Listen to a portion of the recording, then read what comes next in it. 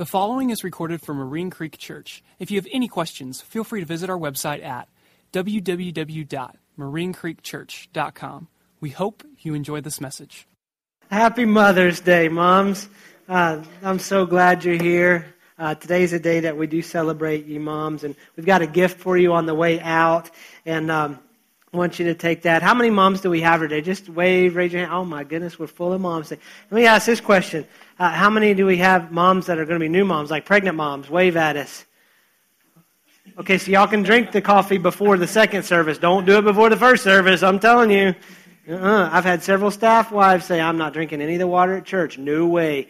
And it's not the water, it's Ice-Mageddon, man. I mean, because now's about the time that you start showing from the Ice-Mageddon, right?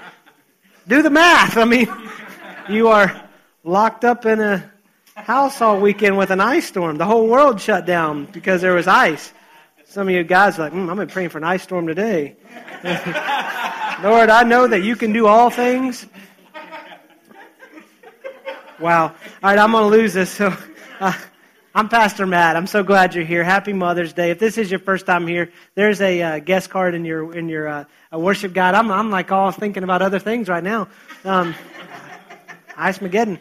But there's a welcome card in that worship guide. We'd love for you to fill that out, and we can get some information to you about who we are. We think it's important to be connected to a church body, and we want to help in that. We don't do anything weird. We're not going to stalk you or anything. So if you'll fill that out, you can put that in the giving station on your way out, and we will get that information to you. There's just something about the name Mom. I mean, it carries just all kinds of meaning. I mean, for me, the name Mom is my mom. I mean, my mom is back there, and she's an incredible mother, and she did an incredible job raising 4 kids and helping us and spiritually investing in us and laying a foundation for us to be walking in the life that God had created and called us to live in. And I know I'm blessed in that aspect, and I know that not every one of you, when you think of the name Mom, it brings back everything positive. And so you may be carrying some hurt or some baggage from that. Or maybe just the thought of Mother's Day brings up loss. And maybe you've been through a situation where Mother's Day just it's a hard, really cold reminder about pain. And so my prayer for you today is that God can help you work through that. And we're going to celebrate moms, but we're going to talk about some names that are above all names and the most important thing in that. And so the name Mom is going to have a major impact on every one of our lives, whether good or bad. There's other names that have impact on our lives. Let's throw some up on the screen. Thomas Edison. How many of you know what Thomas Edison did? Light bulb. I just wanted to say light bulb that way. So, I mean, he's made an impact on our life. Every day we do something that he has made an ability for us to do. We can read in the dark and everything. The next guy, see if you get this one, Alexander Graham Bell. Telephone, yeah. Think about when he first invented it. He had to make another one so he could call somebody, right? And then one of his friends wanted one. And so you get up to like 5 or 6 people and he makes a wrong number. No, you dialed 4. Oh, man, I meant to dial 3. So I don't know. And then here's a guy that took Alexander Graham Bell's invention to the next one, because I think if Alexander Graham Bell would have thought about what could happen, he would have been in a psych ward somewhere. How many know Steve Jobs? How many how many of you have a product made by Apple? Awesome. We see our saved people in the house today. I'm just kidding. I mean, if Alexander Graham Bell knew where it was going to go, I think he would be just freaked out, you know. But every one of us is impacted by Steve Jobs. If you don't have an Apple product, we will be praying for your salvation or healing, because you deal with all those viruses. Actually, I'm just making a joke. I have to get people much younger than I to help me with my Apple products, and it's just yeah. The next guy, S. Truett Cathy. How many of you know who that is? Chick-fil-A, Christian chicken, man. That has revolutionized my life, you know. We do our staff meetings. The Creek staff meetings is every Monday at Chick-fil-A in Lake Worth. So if you just want to happen to drop by and buy us a milkshake or anything like that, we can buy a Christian milkshake. I don't know. But these names have had an impact on life. We could go down a list of names that have had a negative impact. Those in history that have that when we say their names, it just brings in fear and things like that. And then there's that impactful name, and I put several of them for the next slide. There's mom, mommy, mother, mom, mama, mommy, mommy. If you're a mom, you know this. Mommy, mommy, mommy, mommy, mommy. And you've said this, moms, if I hear mom one more time. I was never brave enough to go there.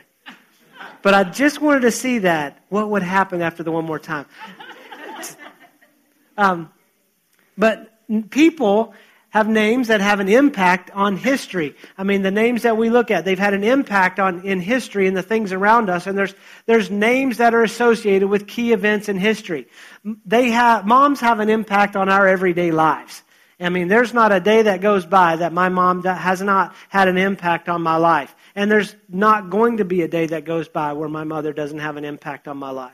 But I can tell you there is another name. There is a name that is above all names. And we've been going through the book of Acts. And Acts 4:12 tells us that there is no other name under heaven by which men can be saved. And that is the name of Jesus. And there is a name that has always been and always will be the most impactful name on the face of the planet, in the spectrum of creation. There will be no other name that is above His name. He was given that name that is above all names. And at that name, every knee shall bow, every tongue confess that Jesus is Lord. Jesus has an impact. He has a name that is above. He has that power because of what He did for us. I mean, in the name of Jesus is hope. There's healing. There's peace. There's salvation. There's life. I mean, you think about it. He has the ability to exhale life into our bones, into our body. He formed us from the dirt, breathed His Spirit into us.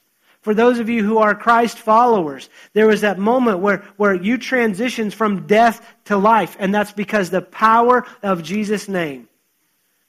And He has authority in that name, and we hold that name to a great standard. There's incredible purpose with His name, incredible purpose with His life.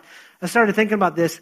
Some of the most important things we do. Mom, shout this out. What's the most important thing you do, Mom? Teach. Anything else?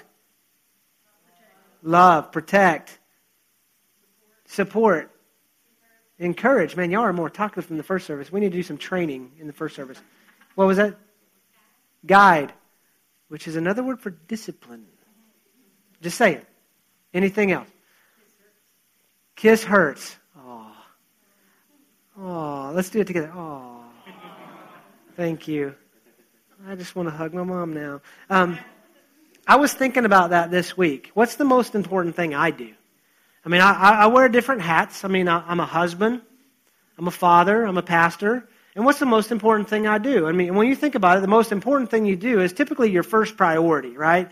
It's the thing that you go to first. Like you can think about this, the first thing you do in the morning when you wake up, which is, and don't say go to the bathroom. Everybody who is alive does that. Some of y'all get up in the middle of the night several times to do that, and we try to sleep through it. But the most important thing is typically your first priority. So I started thinking about what's the answer to that question in my life? And I really had to answer, it depends. I mean, you think about moms, it's going to depend on life. I mean, you covered the majors. And see, us guys, we wouldn't have been able to go that deep. We would have been like, feed them, you know. And then some point during the week, bathe them. You know, I don't know, man. Mom takes care of that. What do fathers do? Go see your mom, right? Your kid could walk in with half his arm dangling. Go get your mom. See your mom, son. But it depends. I mean, you think about a new mom. I mean, your most important thing is to keep that child fed and clean diapers on it. And then that progresses. And so there's going to be stages of life that changes. I can tell you, I've got a daughter that's a junior in college and a daughter that's a junior in high school. And there's still that reminder that there is incredible responsibility with kids. And although I don't have to keep diapers on them, I have to keep them fed.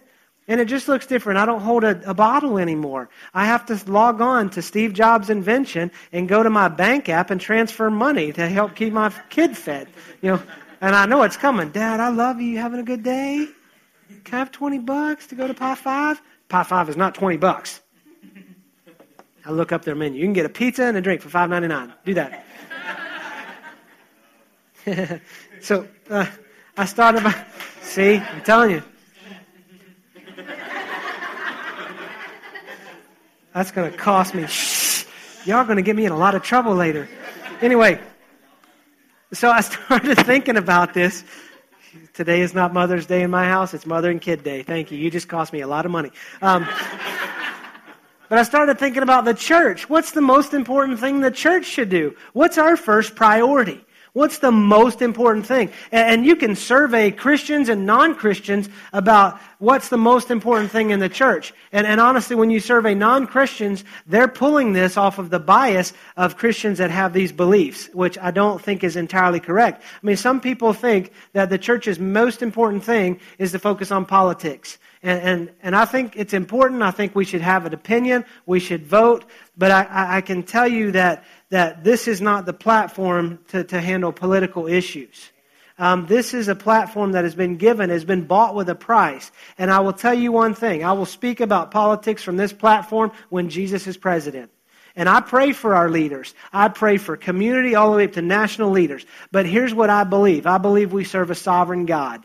And every one of those politicians are a pawn in the hands of a sovereign God. So, you know what? God doesn't take sides. He takes over. So the most important thing is not politics. It is important to have an opinion. I love having discussions about it, but in the right context. So the most important thing is not politics. Some think it's the morality police. If you ever run into those people, good night. They're just some lonely people and mean. And if we have any in here, I'm going to help you find another church. I'm just kidding. We'll help you. We'll pray for you. We'll give you an Apple phone and pray for you.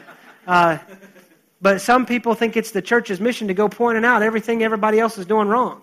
And can I just say, if Christians could get their own houses in order, we might have some authority to do that, but we don't have that. We don't have our house in order to have that authority. The morality police is not the most important thing we do.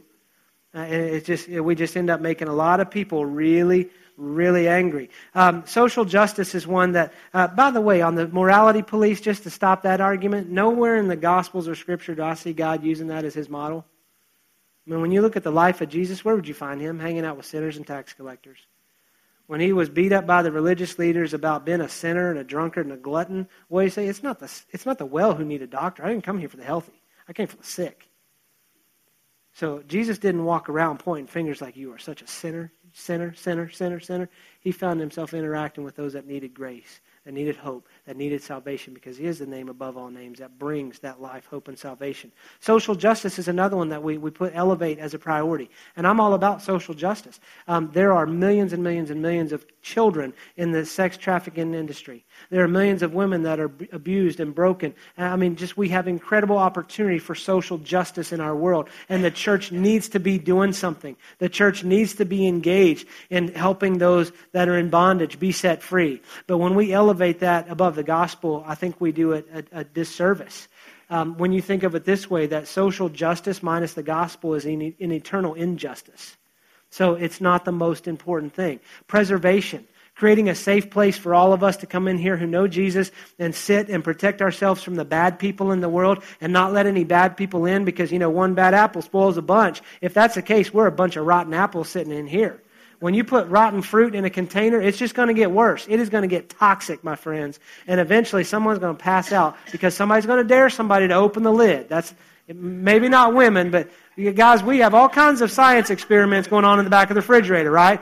And our wives like, what are you doing back there? I'm growing something. What are you growing? I don't know. I'll find out in about 3 months.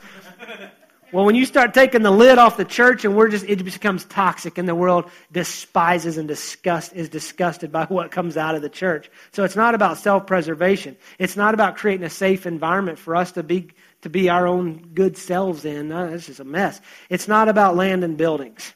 And I can tell you that because over the last couple months, I know that God has not called me into the land and building business. I am tired of it. I am praying, God, I need that yoke off of me, and it is not the priority. And I'll just confess to you, it's become more of a priority in my life than it should have been, and God has dealt with me on that, and we've got that back in its rightful priority, but that's not the first and most important thing in the church. So what is? The most important thing is the gospel. Let's go to 1 Corinthians 15. If you don't have a Bible, there's some on the ends of the rows for you. If you don't own a Bible, write your name in it. That's our gift to you. If you have one of Steve Jobs' devices, you can find us on the YouVersion app. It's free in the App Store. If you have one of the other smartphones, I cannot help you with that. There is some way to get to YouVersion and get our notes and our tabs online. You'll have to have Alexander Graham Bell help you with that one. So anyway... or Thomas Edison. Thomas Edison was the guy from the Flintstones, by the way. Anyway, Where that came from, I have no idea. It just rattles around inside of this brain. 1 Corinthians 15. Now, God answered over 2,000 years ago the question, what's the most important thing? And this is the Apostle Paul writing to the church in Corinth. Now, I can tell you one thing I know. The church in Corinth was a mess. They were messed up people. And you know what? We are too. One of the things that we like to say here at the Creek is me too. They're a mess. We're a mess. We're all a mess. We're just one collective mess. We are, like to say, we are one hot mess, right? So I know they were a mess because Paul wrote 1 Corinthians and 2 Corinthians. The amount of chapters associated with this church outweighs most of Paul's other epistles. So they had some issues. But in 1 Corinthians 15, he starts out, "Now, brothers, I want you to remind you of the gospel which I preached to you, which you received and on which you have taken your stand. By this gospel you are saved, if you hold firmly to the word I preached to you. Otherwise you have believed in vain." So he's basically rallying them back to the gospel. I know we've dealt with a lot of issues, but let me tell you something. Get back to the gospel. This letter, when first received by the church in Corinth, would have been publicly read. Everyone would have gathered around and they would have read the letter from Paul. And he's dealing with some issues. It'd be like, now we've taken the letters out of context. I mean, most of us do not write a letter anymore, right? Most of us don't even write emails. Most of us don't even do phone calls. We do what? We text. We're like, oh, I've got an issue to handle. That church over there, just bing, and it's done, right? It's like, oh, problem solved. I mean, Paul's like, the church has an issue, so he's going to write. He's going to seal it up, stamp it, lick it, take this to the church in Corinth. That's a lost art. But anyway, he's reminding them of the gospel. They were gathered because of the gospel. We are gathered because of the gospel. So let's go on. Verse 3. I'm just going to tell you up front. When we start into verse 3 and 4, I may make you a little frustrated because I'm going to break this verse down in some very small pieces. And some of you are like, can't he just finish the verse? I'll be able to finish the verse, but we'll get through it. But there's some important things to break down in this because the gospel is the most important thing. So let's understand what the gospel is. The gospel is the good news. It means good news. And that good news, Paul is going to go into here in these next few verses. For what I received, I passed on to you as of first importance, first priority. It is the major thing, the number one thing I gave to you as first importance, that Christ died. Okay, just write that down. That Christ died. Part of the gospel is that Christ died. And it's interesting that we've got to deal with this because in order to die, he had to live. Now, I know this. There's a lot of questions. I have people that I talk to that are not followers of Christ. Maybe you're here and you're not a follower of Christ. Can I tell you, this is a safe place to wrestle with those questions. This is a safe place to begin to let God do some things in your life. And we can help you and encourage you through that. We're not going to force Jesus on you. He's not a hijacker. He's a gentleman. And that he died is a big question or a big issue to wrestle with. Because at some point, every one of us in our life has to answer this question. What are you going to do with Jesus? And I hear people say, well, I just don't believe in Jesus. I don't believe he ever lived. I don't believe he ever existed. Well, you can't even say that's true outside of the Bible. Because first century historians, Josephus, wrote about this man from Nazareth who is called Jesus. His life is documented even outside of Scripture. He died. And we have to understand that. Maybe you have a hard time believing this because someone's told you something about Jesus that is not true. Or here's another one. Maybe you've been hurt by someone who claims to be a Christian. Join the club. But at some point, we all have to put the excuses aside and deal with the question, what am I going to do about Jesus? What am I going to do with Christ who died? So Paul addresses that Christ died. The next thing he goes on to is why he died. He was murdered. He died for a reason. So when you go on, that Christ died for our sins, according to the Scriptures. For our sins. Write that down. We must always remember the reason that Christ died is for our sins. For my sin and for your sin. When we start to forget that, it gets us into a very dangerous situation. Because when we deal with this, when we forget that it wasn't that just Christ died, but he died for our sins. He died for my sins. I know my sins. And I know what he has freed me from. And I know what he has forgiven me for. And when we lose sight of that, we can become prideful and arrogant. Do you know how God dealt with another one who was prideful and arrogant? Satan, Lucifer. That's what got him cast out of heaven. When we start getting arrogant and prideful about how good we think we are, we're setting ourselves up for a fall. And this is across the board for those who follow Christ. And I see it in all of our lives. I mean, guys, we do it. I mean, we look at how some other guy's doing something. Well, that ain't the right way to do it. On Sunday, we can watch football and we can tell every player exactly how to do their job. Because we know. This week is draft week. And we know where Johnny Football should have gone. Because we know better, right? And ladies, you're not off the hook. You're not off the hook. Can you believe how they raise their child? I can't believe that mother would let that child do that. You have got to be kidding me. Hey, we all do it. We all do it. We need to humble ourselves before God humbles us. Because when we get prideful, you want the one thing that will set the God of the universe against you is pride. Take my advice. I've been there. Humble yourself before Jesus has to do it. Because he will do it. He loves you enough where he will humble you. Because he wants to deal with it. He wants to deal with that pride. So he died for our sins. He paid for my sin and he paid for your sin. Maybe some of you need to start walking in the freedom of that forgiveness. Maybe the guilt of your sin and the enemy's trying to steal the joy of walking in your forgiveness because he keeps reminding you of how bad your sin was. You know what? Sin is sin. It separates us from God. And Jesus died for our sins. Maybe that needs to get into your heart and work a little bit so you can walk forward. Maybe you leave here today for the first time really understanding that I am forgiven.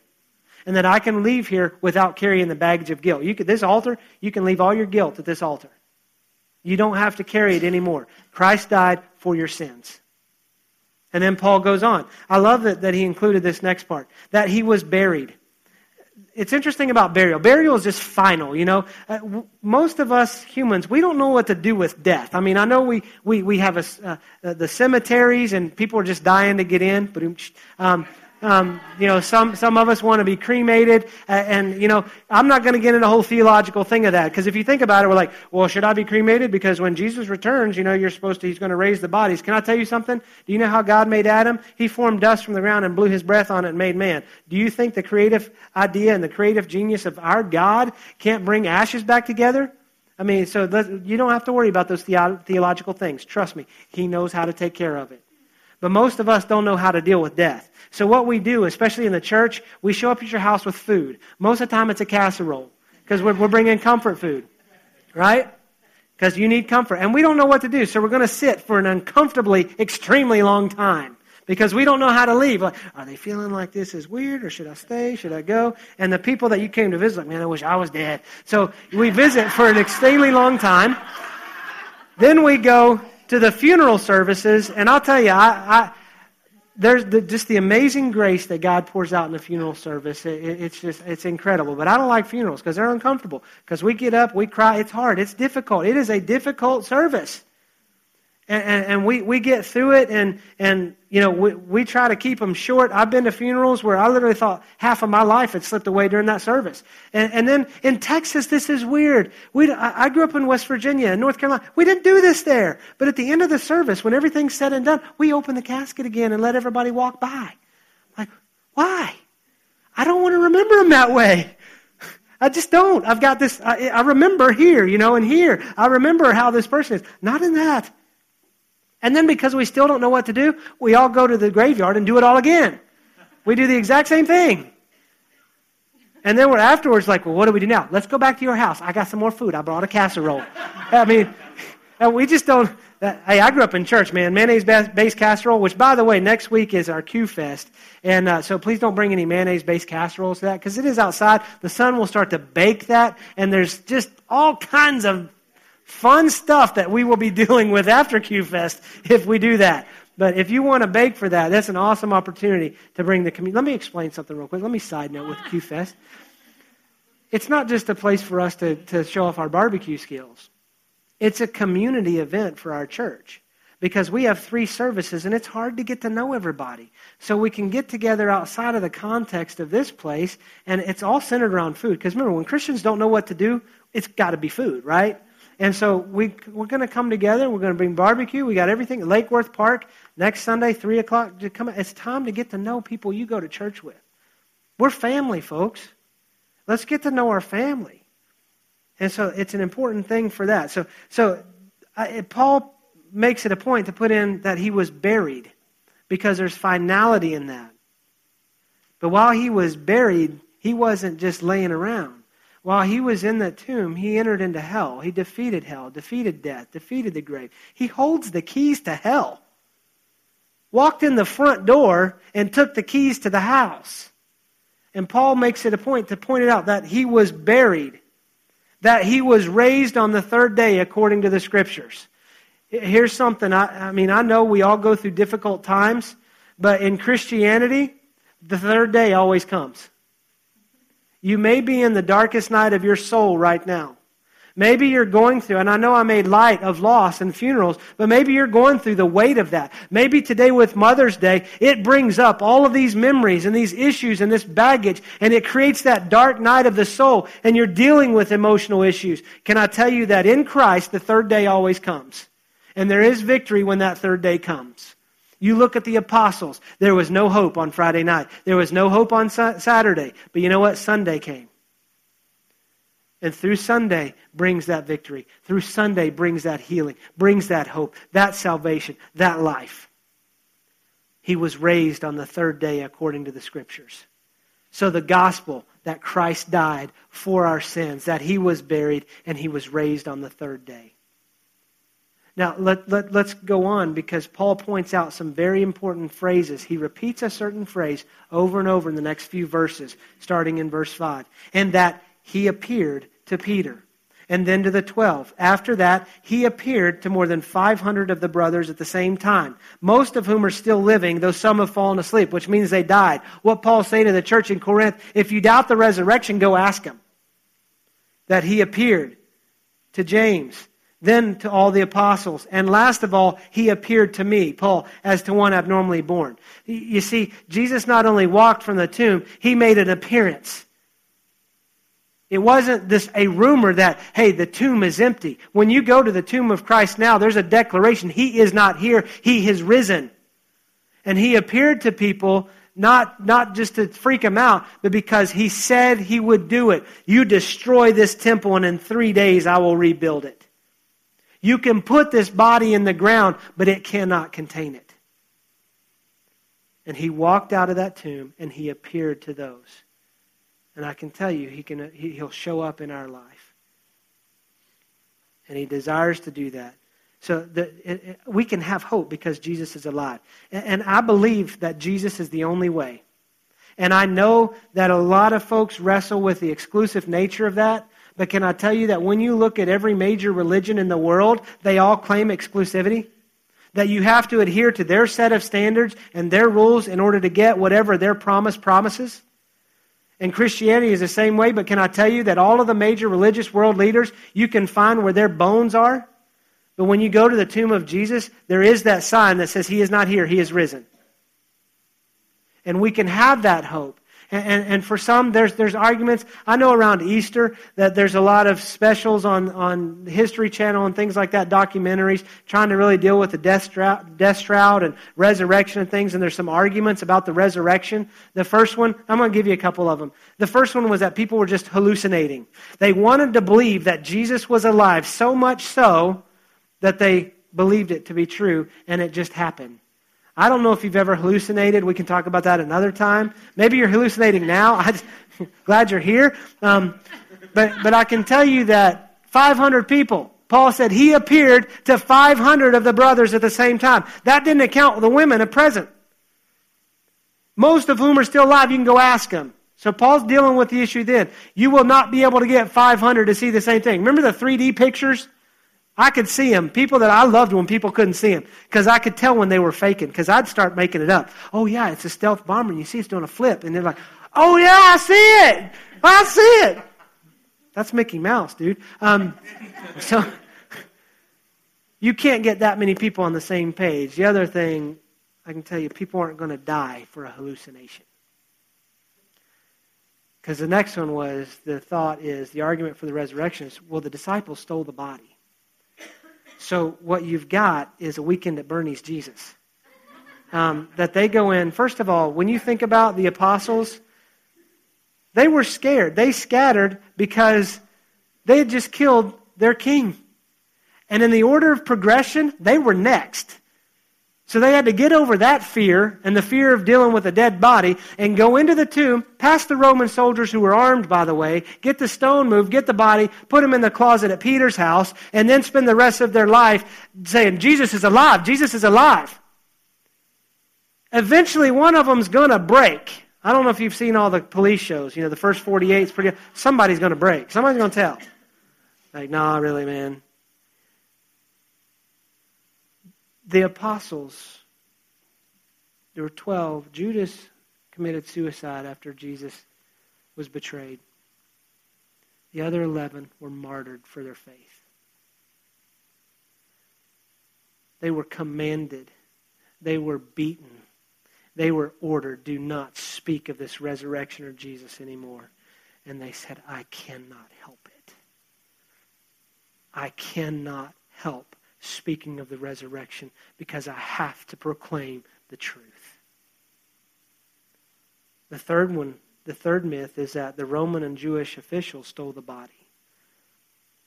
Can I tell you that they were so opposed to the way, the Christianity, these Christians and Jesus, that as they were the ones beating those who professed the resurrection and the truth, do you not think they wanted to kill the movement so much so that they would parade the body down the main street of the city going, there's your Savior.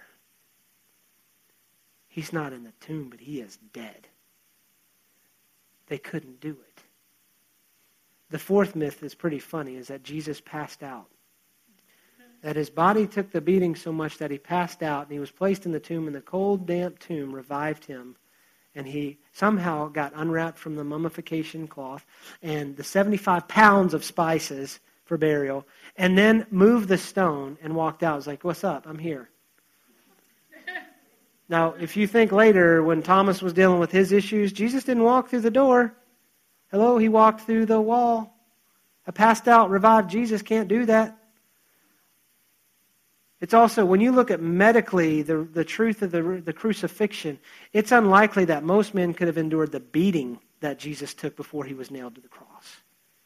The Romans, who were experts in death, declared him dead. Luke, who wrote the Gospel of Luke and Acts, is a doctor, declared him dead. John was there, said he is dead. They took him down and placed him in the tomb. You know what? In order for Jesus to die, that Christ died, he had to live. In order for him to be resurrected, he had to die. That's the truth. And so because of the resurrection, what does the resurrection mean? It's not just, well, he was raised from the dead. No, it means so much more than just he was raised from the dead. Let me give you a couple things. The resurrection means rejoicing. Maybe you're in a hopeless situation. Maybe you feel like you're in that just the dark night where there's no hope. It's despair. And the resurrection means this, rejoicing. I said the third day always comes. It's always darkest before the dawn. Maybe you need hope. Maybe the hope that you need is, moms, maybe you've got a child that's making destructive choices. That no matter what you do, no matter how you try to reinforce, no matter how you try to guide, love, kiss the hurts, nurture, discipline, whatever it is, they continue to make destructive choices. And you need some hope. And the resurrection brings that hope. Maybe you're seeing the prodigal child lived out. I'm going to be honest with you. I can speak from this because I'm still raw from this. Because God dealt with me on this a couple weeks ago. That in my conviction, He said, Matt, you've allowed your joy to be stolen. And I let things overwhelm me.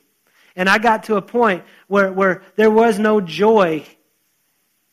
And can I tell you something, that because of the resurrection, there can be rejoicing, and He can instantly bring that hope, instantly bring that salvation, instantly bring that joy. He can restore and renew and reconcile all things to Himself through His blood shed on the cross, whether things on earth, above earth, or under the earth. He is the name above all names, and He walked from that tomb so that we can have joy in our life.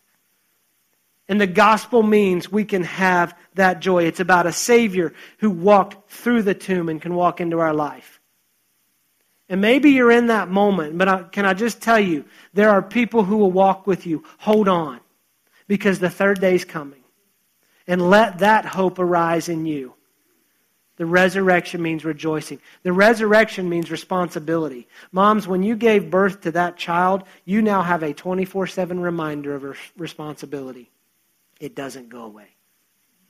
I told you, I have one as a junior in college and one's a junior in high school, and it's still a reminder of the responsibility, and I gladly bear that. The resurrection brings responsibility into our life. Why? Because we have the news that brings hope. That brings life, that brings peace, that brings forgiveness, that brings salvation. If you just look around at our world, we are a world lacking of hope. And our world needs someone to say there is hope.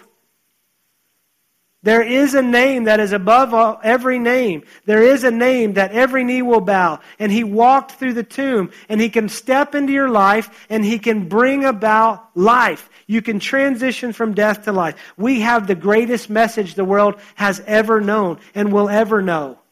And we have a responsibility to share that.